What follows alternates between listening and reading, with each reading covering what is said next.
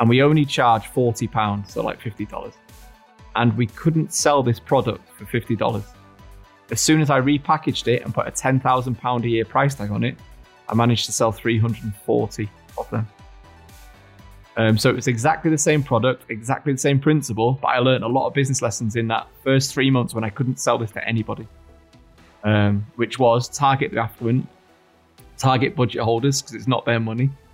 A job seeker spending $40 or $50 is a big decision for them.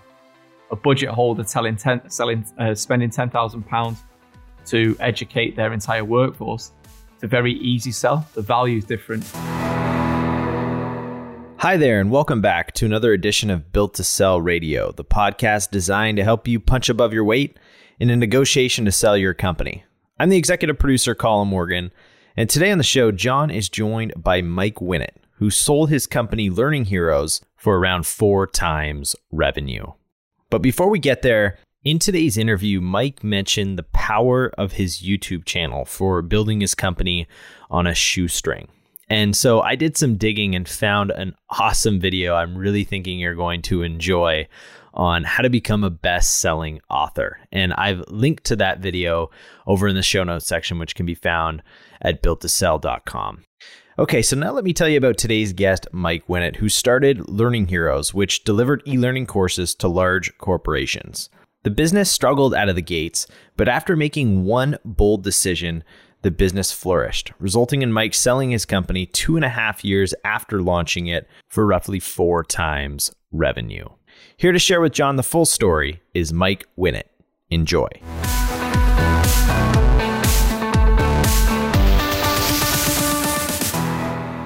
Mike Winnett, welcome to Built to Sell Radio. Thanks for having me. How are you? Good?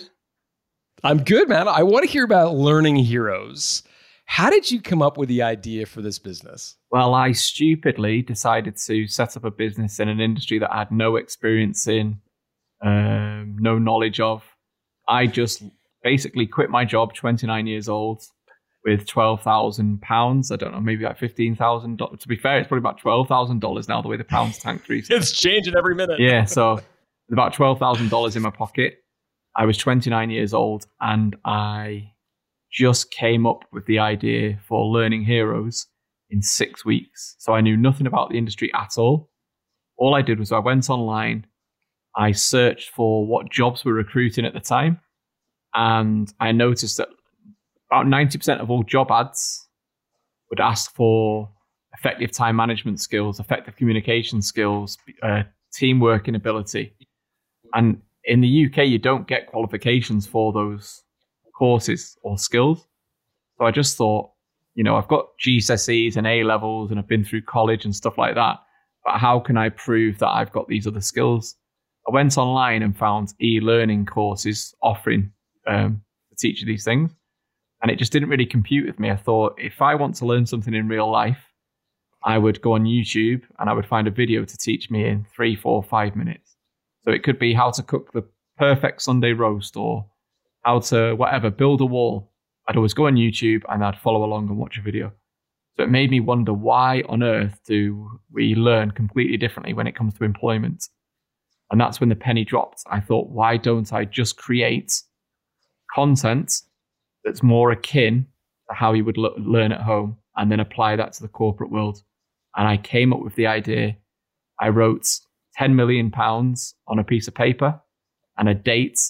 And my plan was to then create this business and sell it for £10 million, which was $11.1 million on the 1st of January 2018. That was what I wrote down. And wow, I executed that. Yeah, so, and I executed that and I sold it for, I sold it for £8 million, which was $11.1 million. So in fact, I don't know what it would have been in dollars, but it was £10 million I wrote down and sold it for $8 million in 2.5 years. And that was through no passion of the industry, no interest in it particularly. Literally just the industry suited a model that I thought I could create a successful business in. And it was my first ever startup that I did this with. Amazing. So let's get into the business model. So you identify that things like communication skills, negotiation skills are important skills across a variety of industries and jobs. What did you then do to create these courses or this e-learning? So I was quite clever, really. I looked at this industry particularly, and I looked at the problem with most businesses that I think people set up is they think that their USP is them, or they're slightly cheaper than their competitors, where I really like to look at an industry where you can create a genuine alternative to what's out there. So the reason why Uber does so well is because the way that they've got a completely different model to how traditionally you would book a taxi or you would hail a cab, whatever it might be. So I looked at e-learning and I looked at everything that was wrong with that industry. Number one, the content was too long. It was boring. It was basically created by geeks, not people that had been in business or had had to train or develop staff. It was long contracts. It was expensive for what it was. People would price per head, per course. And I don't think it was fit for purpose. And then the people in the industry also tried to make out like online learning and e-learning was the be-all and end-all of training. When the reality is it isn't. It's such a small part of your learning journey. And I think actually, even though I sold the stuff, quite an insignificant part. I would think it's better for pre-learning. So it's good for introducing concepts and languages. And then the real learning takes place either through experience, shadowing people on the shop floor, wherever it might be, on the factory floor. So I basically thought, how can I create an actual alternative to what's out there? And that's what we did. So we went and we had a cancel anytime rolling contract, which nobody else did at the time. It was new content every week rather than trying to sell big, expensive catalogs that most people wouldn't use. It was not priced per head. It was not priced per course. So that's kind of what we did. And we created a genuine alternative to what was out there. And then the way we marketed it was very different. So we would market it in a way where we actually took shots at our industry, where we would say e-learning's crap. And we know because we make it for a living. And that really caught the attention because it's not often that people would talk like that about the industry that they are in. And that's kind of how we managed to, A, get a lot of attention with no marketing budget. And B, because we genuinely had a real alternative, it meant that even if our clients used another provider for their content, we were a low-cost option that they could bolt on. So we didn't have to wait 2 years, 3 years, 4 years for the existing contract to run out. They could try us for a few months, see that our content was better, and then they would keep us in place while that other contract ended, and then they'd go exclusively with us. But we were so low cost that we signed up lots and lots and lots of clients very early on. But the smart move came where our content could be used on anybody's learning management system, which is the platform that big companies use to track what learners are registered, what courses they've done, pass and fail rates. So instead of trying to create an expensive system like most of our competitors, we just created content that worked on everybody's system, which then meant my plan was to sell in 3 years. I could proactively, aggressively target some companies, and I could go in peace and try and partner other companies to work together. And I knew that one of those two strategies would result in me getting a sale at the end of 3 years. So that's kind of what I did. But to go back to the question on courses, I think a lot of people, when they start their own business, we could have created a library of 300 courses and then tried to sell it and find out that no one would buy it. I launched that business with 4 courses. That was it. And it was a list of titles that I might or might not have built. And I started to sell that with 4. So then the reason why we used to release new content every week, the real reason was we didn't have any content. We were making it as we went. So every Friday we would release a new course. We didn't have the courses when we were selling them. How did you create the courses? Well, it's just go on there, do some research, and just quickly write the courses. It wasn't difficult. As we went on, that simple. But you're not an expert on negotiating. What were the 4 courses? I'm curious because, like, some people would look at this and say, "Okay, well, we're going to do a course on X." Yeah, but this is the thing. These courses weren't accredited courses. These weren't 2 hours long, 3 hours long, because these were all the things that were wrong with learning. We basically used to break a course down into 3 sections. And I'm talking, a course might be only 5 minutes long, 6 minutes long. It was essentially, what is a tried and trusted everybody should know this fact about, time management? What's the sort of theory that everybody's known since the beginning of time that we know works? Then one was, what was a counterintuitive thing that had just come around? And then what was sort of topical or trending that might be something new that you've never heard of before? And we used to build the courses on those three principles because we then knew there was something for every learner. Here you go. Here's something that's tried and tested. You must know this thing. And it could be how to upsell at the till in retail. And it could be if someone buys a pair of trousers, you might say, hey, have you seen our belts? We've got a great offer on leather belts. So that's, suggested another product might be a tried and tested thing. Then there might be something that was counterintuitive. So it could be something in retail that might go against the grain, but, try it, it might work. And that's all it was. So we literally launched with teamwork and ability, effective communication. We had a leadership course in there. I can't remember what the other one was. It might have been cybersecurity awareness. And it was just like, don't plug a USB, an external USB in at work. So really basic stuff. The funny thing is, actually, I first tried to sell this product to job seekers. And the idea was to help them gain skills so they'd be able to perform better at interview, and they might get the job that they were looking for. And we only charged £40, so like $50. And we couldn't sell this product for $50. As soon as I repackaged it and put a £10,000 a year price tag on it, I managed to sell 340 of them. So it was exactly the same product, exactly the same principle, but I learned a lot of business lessons in that first 3 months when I couldn't sell this to anybody, which was target the affluent, target budget holders because it's not their money. A job seeker spending $40 or $50 is a big decision for them. A budget holder spending £10,000 to educate their entire workforce, it's a very easy sell. The value is different.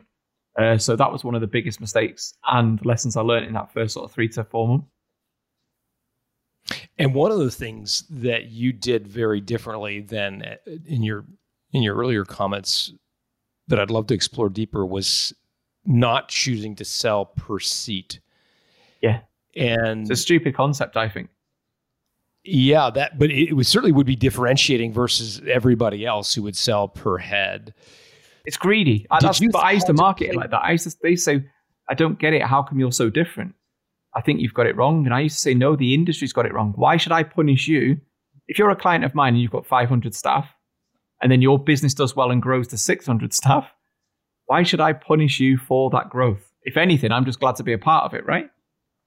Our training's helped your business grow and you've made more money. It's content. It doesn't cost me any extra money, my end. If you've got 10,000 staff or 100 staff, it's already made. It's pretty much 99% profit at this point. But I was very transparent with this, and that was the kind of content and commentary I was putting out there about the industry. That's why it wasn't well liked by a lot of our competitors. The ironic thing about it is most of those competitors that didn't like that now have adopted the pricing model that I had and we launched. Because we basically took all their clients off them. How did that pricing model, how was it viewed by your acquirer when you were negotiating the sale of the company? They loved it. They increased the price by 40% the moment they walked through the door. So they lost like the bottom 15, 20% of their clients. But that business has been sold again for $1 billion like 2 weeks ago. They basically went in, they cross-sold their existing, because they were a platform provider. So they had a big, expensive $100,000 a year platform, learning platform. So to them, they could just bolt on our content to all their existing clients, make their money back that way. And then they could also sell their learning management system to our existing clients. The cross-sell opportunities were huge for them. So they wanted recurring revenue, subscription-based, high profit pricing. So they lapped it up. That's what they were looking for, and that's what they were requiring at the time they bought our business. So it was good. We only lost one client in 3 years. Only one client cancelled their contract in the entire 3 years that we had that business. One. So we had like a 99.3% retention rate, and that's not a lie. To sound impressive, it was one of the easiest, biggest no-brainers. And what often used to happen, so we would sell to a learning development manager in a business. they would then move to another business, and then they would bring us in straight away. So there was some learning development managers that had actually bought our products at 3 or 4 different jobs in the 2.5 years that we had that business. Who's the we? Who are the partners in the company? So there was myself, Ian Darlington, who is my business partner on stuff that we do now. We've got a production company called Iron Productions, so we do content marketing and a marketing and sales community called Views of My Own. So it was myself and Ian, and then there was 2 brothers, Adam and Aaron Cara. So it was the 4 of us, and we split the company. Did you guys just split it equally in 4 parts, or did? Yeah. Got it. And so did you all have to kick in some cash in the startup years, or did you just agree to not take money out, or how did you finance it? You eat what you kill, right? Makes you more. You work harder. So we didn't put any money in. It was, if this doesn't work, I had 12,000, and my bills were 2,000 a month. So I knew I could work for 6 months at something and give it a real good push. So it was completely bootstrapped. We had no investors. We just literally head down and worked. So we didn't even start taking decent money until 18 months in, nearly 2 years in. So, it was all about the sale. We were so focused on the sale. That's where we knew the big payoff would happen. A lot of people, when you think about sales, I'm thinking in particular of selling the product now. A lot of people would raise money in order to finance buying advertising and so forth. How did you win new customers for your offering? Content marketing. I was the only salesperson in that business until maybe 5-6 months before we sold. So the only thing I did was I would write content. People would see my content and get in touch because they were interested. I'd write content on LinkedIn. And then I always think for a lot of startups, most founders say, I just wish I could have another one of me in the business. The easiest way to do that is just create video content, answering the questions your ideal client asks. As soon as you start doing that, you're multiplying how many of you there is in the business. So if I do 100 sales calls in a month and I get asked the same 15, 20 questions, what I did was I made videos answering those 15 or 20 questions. Then I just put those videos in the places that people ask questions, right?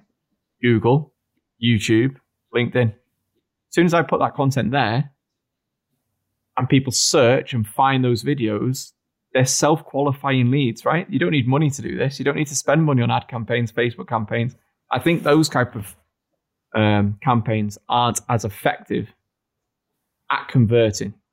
So they're good for brand awareness or getting in front of lots of eyes and impressions, but impressions isn't a metric I place any value on. I think it's a nonsense metric.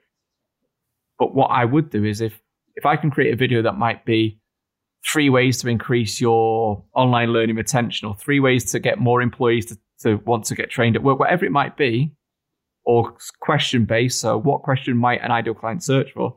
As soon as you make content like that, anyone searching that question is self-qualifying, and then you give them some value.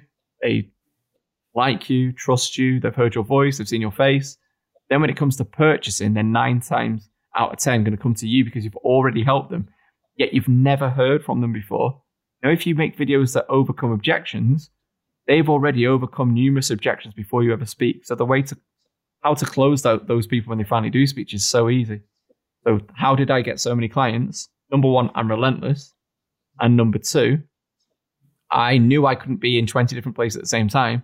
But if I made 20 different videos answering 20 different questions that all my ideal clients would ask, I essentially was in 20 places at the same time. So that's what I did. I also used LinkedIn really well. So I knew that any business that had a certain job title in it took learning and development very seriously. So then I also looked at the size of the business. So I know if anybody had more than 500 staff in their business, they could easily afford $500 a month. So if they had 500 staff plus a learning and development manager, I knew there was a good chance that I could sell to that company. And that's what I did. The very first thing I did, though, was make a list of the top 200 most affluent companies in the UK and targeted them. Now, why I always do this is so many people, when they start a business, try and start small. They try and get a few clients in and they don't think they can handle a big account. But for me, I don't know what their buying process is. I don't know how long their buying cycle is.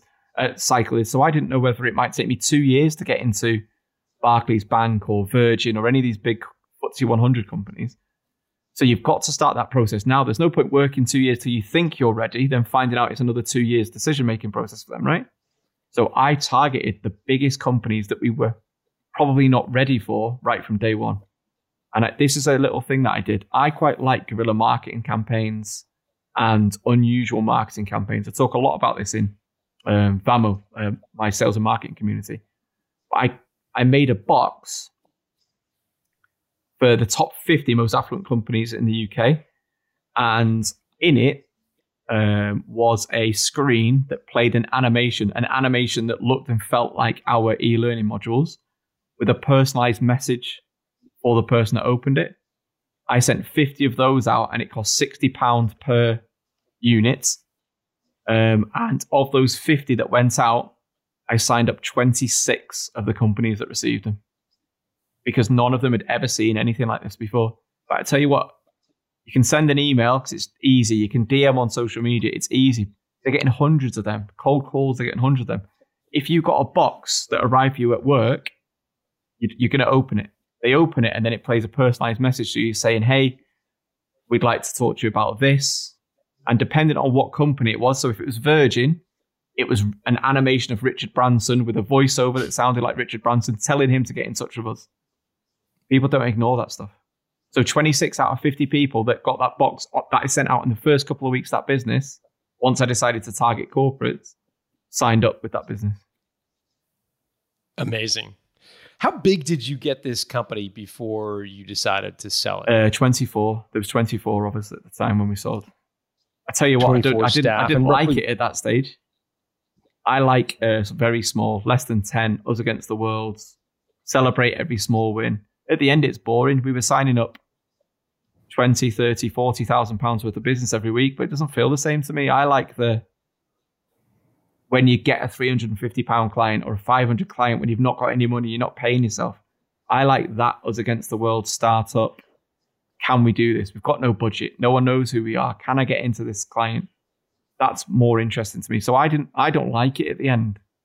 As soon as you start getting HR, and as soon as you start actually monitoring annual leave and people start talking about, can I have holidays and stuff like that, I lose interest, to be honest. It starts getting a bit too serious for me.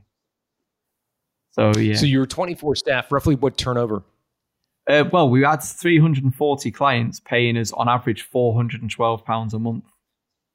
That's what we were turning over. Our actual profit wasn't that high, really, about 400,000. Got it. You're going to make me do the math on this, aren't you? 340 times 412. 3 times 4 is 12. So like 1.2 million pounds ish? Yeah. Would that be right? What's that? Yeah, roughly. Yeah. Okay. Our profit was like 400K. Right. Okay. And did you have any sense of what the business might be worth? No, the goal was to sell it for 10 million, right? So it was just sell it to someone for 10 million. That was it. I mean, I went to our accountant said it was worth 1.2 million. What was your reaction to that? I think you're wrong. I said it'll sell for closer to 10 million. So 6 months before we sold, we said we want to sell this business in the next 12 months for 10 million. And they said, they laughed at me. They said that you're living in dreamland. This business isn't that. It's 3 times your profit, 1.2 million. And I said, you're wrong. You don't understand how this works. You don't understand why someone would buy us, the reasons they'll buy us, and why it's a lot more than that. And we agreed to disagree. And then I went and sold it for 8 million. So I want to get to that. And I just did the calculation in my little calculator. So I was wrong. It's roughly $140,000 a month of MRR, which if you annualize it would be about just under 2 million pounds of ARR, annual recurring revenue. Does that sound about right? Yeah. But our turnover was high, really. It was, at this point, it was expensive. We're in an expensive office. We were taking a decent wage as well at the time. At the end, we were taking a decent wage. It was, that's what I look for now. If ever I have a business, can it be monthly recurring revenue? Can it be content-based, subscription-based? Does it tick those boxes? Because bespoke stuff's bullshit, if you want my opinion. Building individual things for individual people. It's too much like hard work. Yeah, for sure. So ballpark a couple of million in top line, 400,000 bottom line. Your accountant says, oh, it's worth 3 times. So it's 400 times 3 is 1.2. And you're like, nope. Yeah. What gave you the confidence that it was a $10 million business? Even when your accountant, a professional in this area, is saying, well, it's probably closer to... Yeah, because I don't think they had ever dealt with a business like ours before, right? I don't think they realized that it was the cross-sell opportunities there. So someone might buy my business that sells a learning management system. If their learning management system's worth $50,000 or $100,000, the opportunity to sell a $100,000 product to 340 fully engaged, fully on board customers is huge. So potentially they're looking at what can we actually add to this business, and then flip that. If they've got, say, and this was the company that bought us, they had 3,600 clients that owns their learning management system. It's easy to bolt on a 10,000 product to their existing offering. So there was the cross-sell opportunity the other way as well. So I knew the cross-sell opportunity would be huge. That would add a few multiples. I also knew competitive tension. Now, when we launched in America and we launched in Australia, already there were learning management system providers saying, can we have exclusivity in this country? Now, the answer is no. I wanted to partner everybody. If you want exclusivity, buy us. If you don't want your biggest competitor to be able to offer the same product, buy us. So I knew that would also create tension. And that is actually how we sold, and that was the reason someone bought us.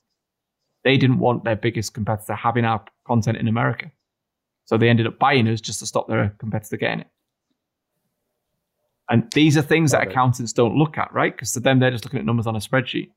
So that was one of my biggest things for anyone selling their businesses. Try and find an accountant that's aware of your niche or your sector or has done business in that sector before, because it's so important. Because we would have took advice of somebody I thought was an expert.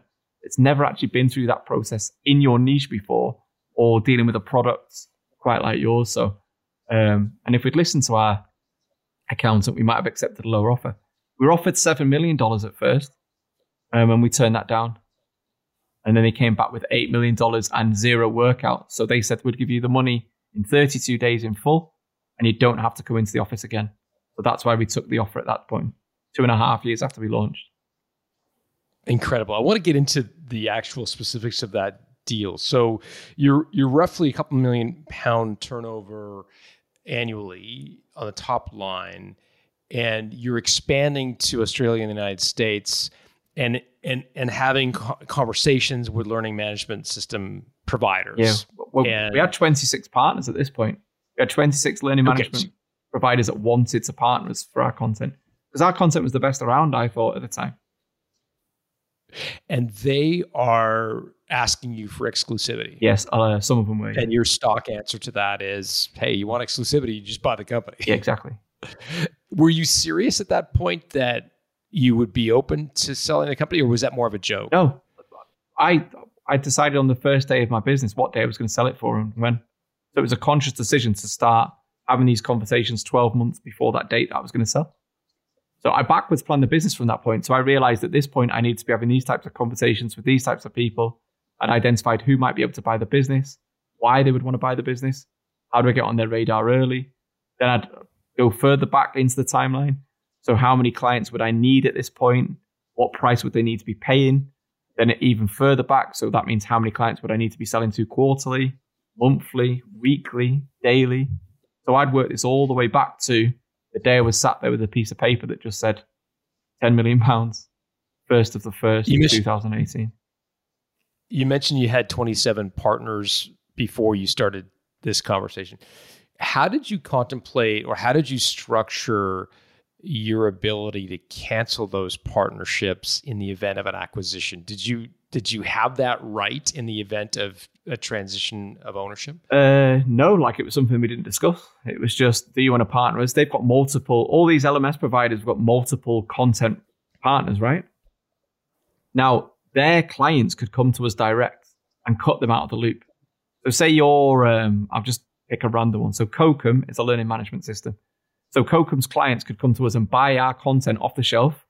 then upload it into their system themselves, or they'd go to their account manager at Kokum and say, "We've just bought this new content. Can you upload it so our learners can use it?" So our point was, don't partner us and we'll just sell to your customer base anyway.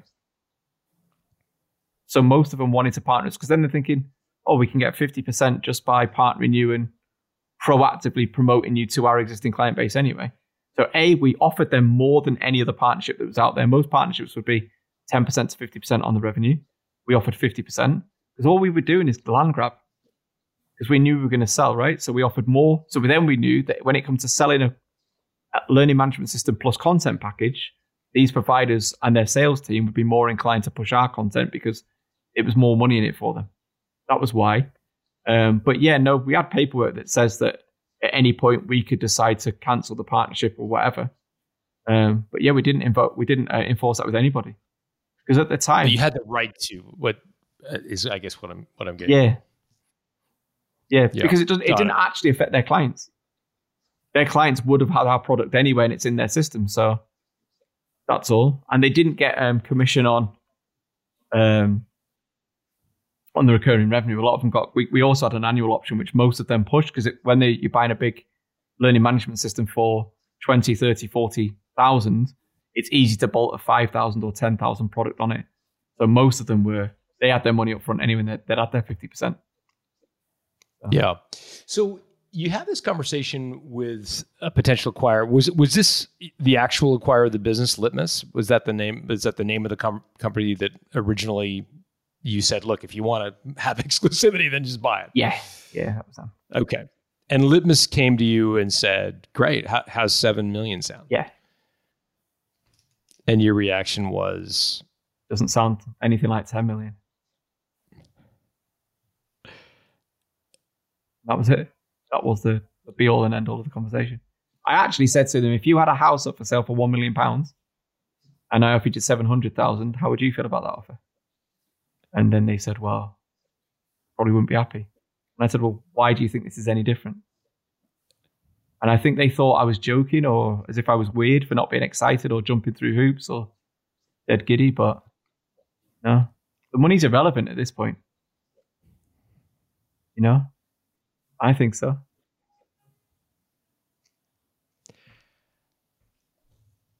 Because if they're offering £7 million, they know there's a deal in it for them, right? If someone jumps at you and offers you £7 million, they know it's worth a lot more to them. So they're taking the piss, really, aren't they? They've got to be. Imagine not knowing who you were till a couple of months ago. Then they go, do you know what? We'd give you £7 million for your business. What they're thinking is, we could probably flip this business for 20 million, 25 million. Let's just try and give these idiots that don't know what they're doing a lowball offer and see if they take it because they're working class. They've not got a clue what they're sat on. They don't know the potential we could take this business. And that's kind of the mindset I had. I said to the other lads, don't talk. When it comes to money, none of you speak. Leave it with me and I will handle the money side. And so the 7 million offer came in and I said, no, thank you. Went home that night and told my wife and said, oh, we've got offered 7 million for the business today. Bearing in mind, we're like 2.5 years in. And she said, oh my God, we've made it. You're rich. Millionaires. I said, oh no. I said, no. She was like, what? And then they came back Monday saying, right, 8 million, but these are the terms. We don't want to see you again. You're not allowed to work in this industry for 2 years. You can get your cash up front, piss off and be quiet. And I said, yes, thank you. I will sign. And that was that. What was the reaction among your partners to the revised offer? Yeah, let's take it. It was the not doing a workout was so important to us. Because what you need to remember, none of us had a passion for this industry.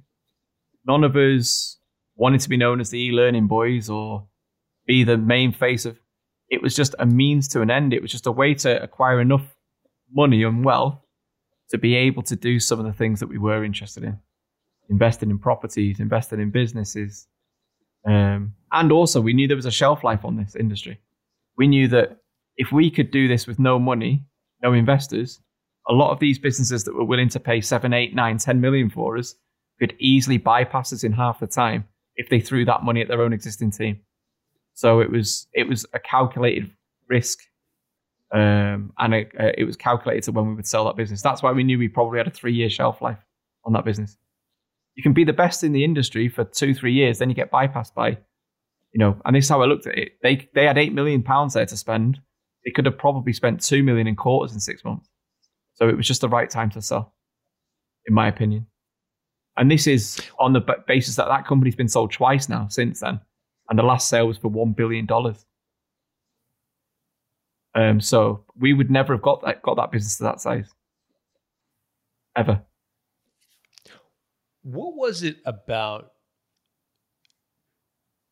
the goal of $10 million that was so important to you personally? What did that represent to you? The thing, I think whenever you ask anybody what they want to sell the business for, they normally come back with one of 4 answers. It's normally 1 million, 3 million, 5 million, or 10 million. I don't know why I did 5 then. I don't know why I did it before. So I don't know why. It was just the top number. 10 million seemed like a nice round number. There was 4 of us. 2.5 million each for 2 years' work, 3 years' work. Seemed all right. So that was it. I mean, I wish now I'd wrote 20 million on a piece of paper. But I didn't. The irony being, I'd say this mad little thing about it all. So the maddest thing about all that stuff is I wrote down exactly the number of sales that I needed to get for each year, year 1, year 2, year 3. Year 1 was 80. And I finished the year exactly on 80 sales. Year 2 was 200. And I ended the year exactly on 200 sales. And the year 3 was 400. And we were on 340 at this point. But it kind of blows my mind that I don't believe in the law of attraction and manifestation or any of these things. I think the law of action, actually having a clear plan and sticking to it, and then not being distracted by, shiny object syndrome that a lot of business owners and entrepreneurs have. Sticking to the plan was key to us hitting those numbers. But when we were, say in the first year, we weren't paying ourselves about 9 months in. I think we might be paying ourselves $500 a month, which was less than what my expenses were at the time. And Google came along because they'd seen some of our content and they wanted us to create them some bespoke content and offered us $90,000 to do it. And it was a 3-month project. And we said no.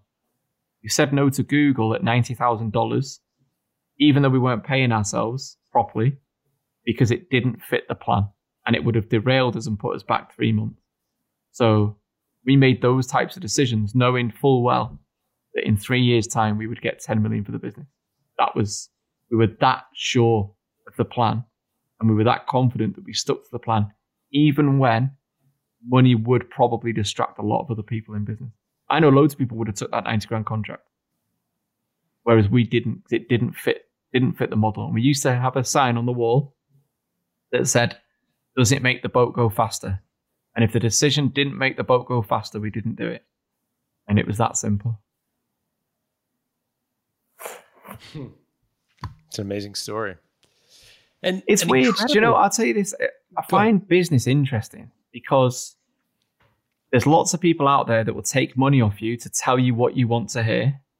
There's a lot of people that would pay a lot of money to learn some secret hack or secret way of circumnavigating or avoiding hard work. But because most people, probably over 90% of people, want to avoid the hard work and actually putting the effort in and doing what they know they need to do, it actually makes it very easy. So it's hard work, but it's very easy because most people don't want to do the hard work. And that's why if you just pick an industry where you can create a real alternative, you can genuinely be disruptive, you've got some genuine USPs, not, well, I'm me, or we're 5% cheaper than the competition. If you can genuinely create an alternative that makes people think, oh, go on then, I want to know more about that thing, or I think e-learning's crap, or the way that you book travel's crap, or the way that you book hotels is crap, whatever it might be, let me know about this other thing.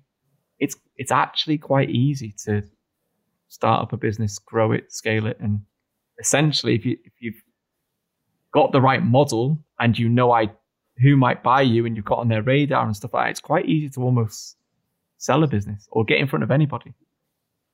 But most people kind of want to circumnavigate all that stuff. They want to find, how can I make 6 figures in 90 days? How can I generate 100 new leads into my business within 30 days and stuff like that? Well, we didn't do any of that stuff. We just worked really hard, long days, many days a week, but not for very long. And we still managed to blast past most of the people. What was the kind of sandpaper in your relationship with your partners? Like what, I mean, it sounds like a great relationship overall, but on what did you disagree? Lots of things. Money, Like essentially. I would never start a business now with 4 people, or 4 of us, 4 decision makers. Because essentially there's always one that you feel like isn't putting the same effort in as everybody else. Or they might have different spending habits to everyone else. Or they might, so 4 is too many. I'd say 3 is too many.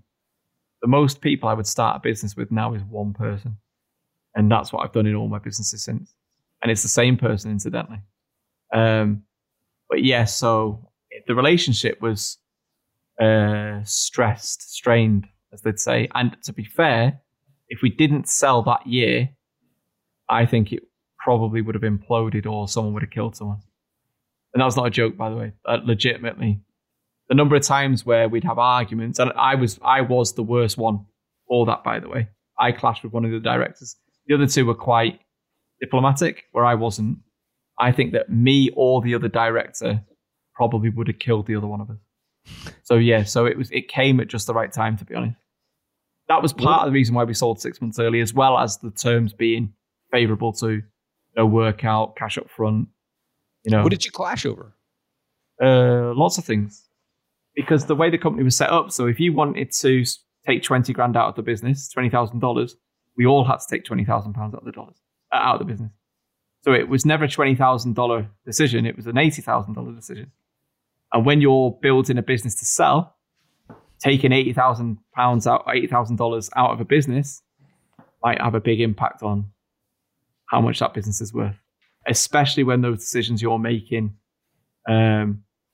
are due to your personal spending habits or stuff like that.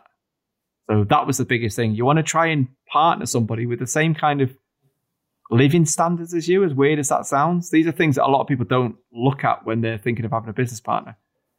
Same kind of values in terms of, how you are outside of work, and are you a family person? Are you flashy? I still lived in the same 3-bedroom semi-detached house. At the end of this business journey that I did at the beginning, I still drove the same car, which was a Ford Focus. I don't know if you have them over there. But I had a Ford Focus on a 13 plate. So a 2013 Ford Focus. After I sold my business, I still drove that car for 13 months. Because it never was about looking successful. I was all about being successful, and I wasn't asked if anybody knew or not. I didn't have any social media, by the way. I didn't have any Facebook. I didn't have any Instagram. I didn't have any of this stuff. I just had a LinkedIn account and a YouTube channel that wasn't even my face.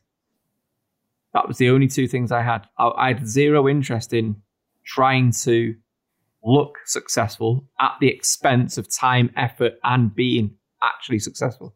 I'd rather be rich and successful and no one knew who the fuck I was, over I want to be online on social media, renting Lambos, trying to look successful and living a lifestyle that my bank account can't. We call it a champagne lifestyle on a lager wage. And it didn't make any sense to me. So, you up for a little lightning round of quick questions? Just need a 1 or 2 sentence answer each. You ready to go? All right. So what is the slimiest trick a potential acquirer tried to play on you? Telling us that we shouldn't have got, use our contracts. We've done this numerous times. You've got to trust us. If you want a quick sale, you need to, don't bother with a legal team. And also, they tell you not to speak to anybody else while you're selling. And I've got this saying, one buyer is no buyer. But any purchaser trying to buy your business will try and tell you they want exclusivity. They don't want you to go to open market because they don't want you to find out what the true value is or create competitive tension. So that was one of the biggest mistakes we probably made, to be honest. What other big mistakes did you make in the selling process? IP contracts. One thing I didn't realize was that even if you use third party, you might have an app. If you use third party developers or whatever it might be, unless they've signed the right IP contract, when you come to sell that business, it can't be shown as an asset on your balance sheet, even though we actually had contracts in place. So in the month we were selling the business, we were backdating contracts and getting people to sign contracts that said that they signed over. Anything they created for us belonged to us, and that would be part of the sale. Now, you'd think that would be quite easy, But imagine you've worked with a company for 2.5 years and all of a sudden they want you to sign a contract. Then you start thinking, well, hang on, something must be happening. I don't want to sign this contract now because it must be something in their favor. So it caused quite a bit of tension towards the end because we had a very tight deadline at the end. We were trying to sell within 30 days. So I would say the IP contracts was a big one. The wrong accountants was also a big one. And then, what was the first one I said? I forgot the first one. Well, it's okay. We don't need to go through competitive tension. That was it. So they're the three things. Got it. What was the lowest point you reached emotionally during the process of selling your company? People talk about it being an emotional roller coaster and a very difficult time in their lives. For you, what was It was quick though for us. It was only a month. So the month from the day they inquired to the day the money was in the account was 32 days. So it was very stressful. But we thought we were going to sell earlier in the week. And we were told that the money was being transferred to us on the Wednesday. And it never happened. So imagine you've let a business come in. They've pulled your business apart. They've had their audited your business. They've looked at every contract, how you marketed your business, how you won clients. And you're kind of trusting them, because you've never done this before, you're kind of trusting them that they are going to give you £8 million £8 million at the end of this process, $11.1 million. Then the money doesn't come. You start thinking, have we now shown a potential competitor exactly how we've built our business? We've given the keys to our ship. We've let them run riot for a month. Now they could go back to America and just replicate our model. Then it didn't arrive on the Thursday when they told us it was arriving on the Thursday. Now, we were bought by a company that was listed on the NASDAQ. So I think they had to announce certain things to certain shareholders and stuff like that a purchase could go through. So, and they had an annual AGM meeting on the Thursday. So again, it didn't happen, but they never told us this. It was kind of like, oh no, it'll be fine. It'll get completed today. It didn't get completed. It didn't get completed the day after. Now imagine if you're going to bed thinking tomorrow I'm going to become a millionaire. You don't sleep. So by the time Friday had rolled round, we'd had no sleep for 48 hours. And then obviously we sat in the solicitor's office and we waited and I just kept refreshing my phone. Then all of a sudden there was a few £1 million dropped in my account. That was it, done and dusted. I got up, I got in my car and I drove to my local supermarket. I bought some burgers and some chicken and I bought 6 bottles of champagne and I went and had a barbecue at home. That was it. We weren't allowed to tell anyone. We weren't allowed to tell anyone until Monday. So for the full weekend, we couldn't tell friends, family, because it wasn't announced to the stock market until the Monday. What was that weekend like? All right. I know it sounds mad. I was applying for jobs 2 weeks after I sold my business. None of this stuff is really of interest to me. I knew I was going to be a millionaire 3 years before. When I wrote down on that piece of paper and I wrote the plan and I'd execute it, after about 9 months in that business, I realized I'm 100% getting the outcome that I want. Turns out I didn't get exactly what I wanted, but I got damn close. But there was absolutely no way it was going to fail at this point if I just stuck to the plan. So in a weird way, I used to say, we're already a millionaire to someone else that's got my money at the moment. So I wasn't surprised at all. So when it happened, I was just like, all right, fine. What's the next thing? Let's go. So I was applying to work in real estate 2 weeks after I sold the business. So I wanted to learn about real estate and investing. But I could no one would employ me in the local town that I'm from in England. Because they just thought it was weird. What resources did you turn to for educating yourself about the sale process? Were there courses, e-learning? Was there anything that you sort of looked into to learn the process? I didn't, nothing at all. I just went through it completely blind. Yeah. Experience is the best teacher, right? So that's how I like to learn. That's why I was applying for jobs at real estate places. Do I want to go to a property course and pay $2,997 to learn about property in 14 hours? Or do I want to get paid every month to learn a far better education? And that's why I go and do the things that I want to learn about. I think it's a far superior way of learning. Did you buy yourself any sort of trophy to commemorate the win other than the 6 bottles of champagne and the chicken and hot dogs? Was there any trophy that you bought to celebrate? No, my money was all gone in about 8 weeks. I just invested it all in different things like stocks and shares, property. I bought a villa in Spain, but all investments. My actual real life, weirdly, I set up a bank account that would just drip feed me $5,000 a month, £5,000 a month into my account every month on the 28th of every month. So I just got paid a salary. That money was gone in my mind as banked. Forget about it for 30 years and just carry on as normal. I was 32 at the time. So what are you going to do? Sit around on the beach or pat yourself on the back and say, look how amazing I was? No, I've got like another 30 years of this. So to me, it was just one thing I've done that I thought I was going to do. It's finished. On to the next thing now. And speaking of the next thing, what is the next thing? Where can people find you? And you mentioned the online community. So like, what? Yeah, so I've got an online community. So I've got like businesses now. I've got like we do YouTube for business. I've got a production company. I've got a podcast studio. I've got an animated explainer video company. And then I've got an online sales and marketing community. So the best place to find me is YouTube if you want to see some of the funny stuff that I invested in. And I like to make a mockery of a lot of core sellers. That is youtube.com/Mike Winnett. And then if you want to see my actual views of my own sales and marketing community, that is viewsareMyOwn.social. And there every week I just answer someone's questions about, how did I do my guerrilla marketing campaign? How do I do a billboard campaign? How did I acquire business on LinkedIn? And I just give real life examples and case studies of actual things that have worked for me and stuff that I tried that didn't work, which I think is an important lesson that a lot of entrepreneurs don't like to talk about. I'll be honest, right? So I think anyone can fluke this. I think anyone can fluke a business. I don't really necessarily think a lot of entrepreneurs give enough credit to luck, because that damages their ego, right? Because they like to think that they were dead smart and dead clever and they thought this amazing idea. But I think if I started that business today, I wouldn't get the same results in 2.5 years' time. You obviously, it was a good idea. It was the right right industry. We did a lot of the right things to make it happen. However, we were lucky that there was a company looking to acquire our businesses, a business like ours at that time. And that's why I don't think I could be on stage and say, if you follow my 67-step guide to business, you could sell your business for $10 million in 3 years, because there's too many variables outside your control. So, I got lucky. Good idea. And an important part of any success is luck. Might be a small part, but it's one of the most essential things for you to get what you want.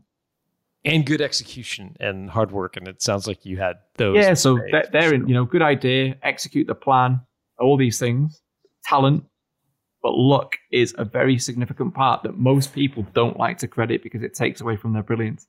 I've got absolutely no problem with saying it. And so I don't think it was my big one. I think I've got another big one in me. And that's what I'm working towards at the moment. Well, we'll be following this story on YouTube. I'll put all the show notes and those links to your YouTube channel and Views Are My Own in the show notes at builttosell.com. Mike, thanks for doing this. No worries. Thanks for having me. And there you have it for today's podcast. I hope you enjoyed John's conversation today with Mike. For show notes, including links to everything referenced, including the YouTube video I mentioned at the beginning of the episode, you can go ahead and visit the episode page, which can be found over at builttosell.com. If you enjoyed today's episode, then be sure you're subscribed to the podcast. If you love today's episode, then share this podcast out with a friend or colleague who you feel like would be truly impacted by today's conversation. If you know of someone who would be a great guest right here on Built to Sell Radio, you can actually nominate them. Some of our best guests, like Mike, have been nominated by others. So you can go ahead and visit builttosell.com/nominate, where there you can nominate someone else or yourself to be a guest right here on the podcast with John. Special thanks to Dennis Labataglia for handling the audio engineering, and thank you to our community of certified value builders who help us bring our message to you. Our advisor community are experts in helping you build the value of your company. To find an advisor or learn how to become one yourself, visit valuebuilder.com. I'm Colin Morgan. Talk to you again next week.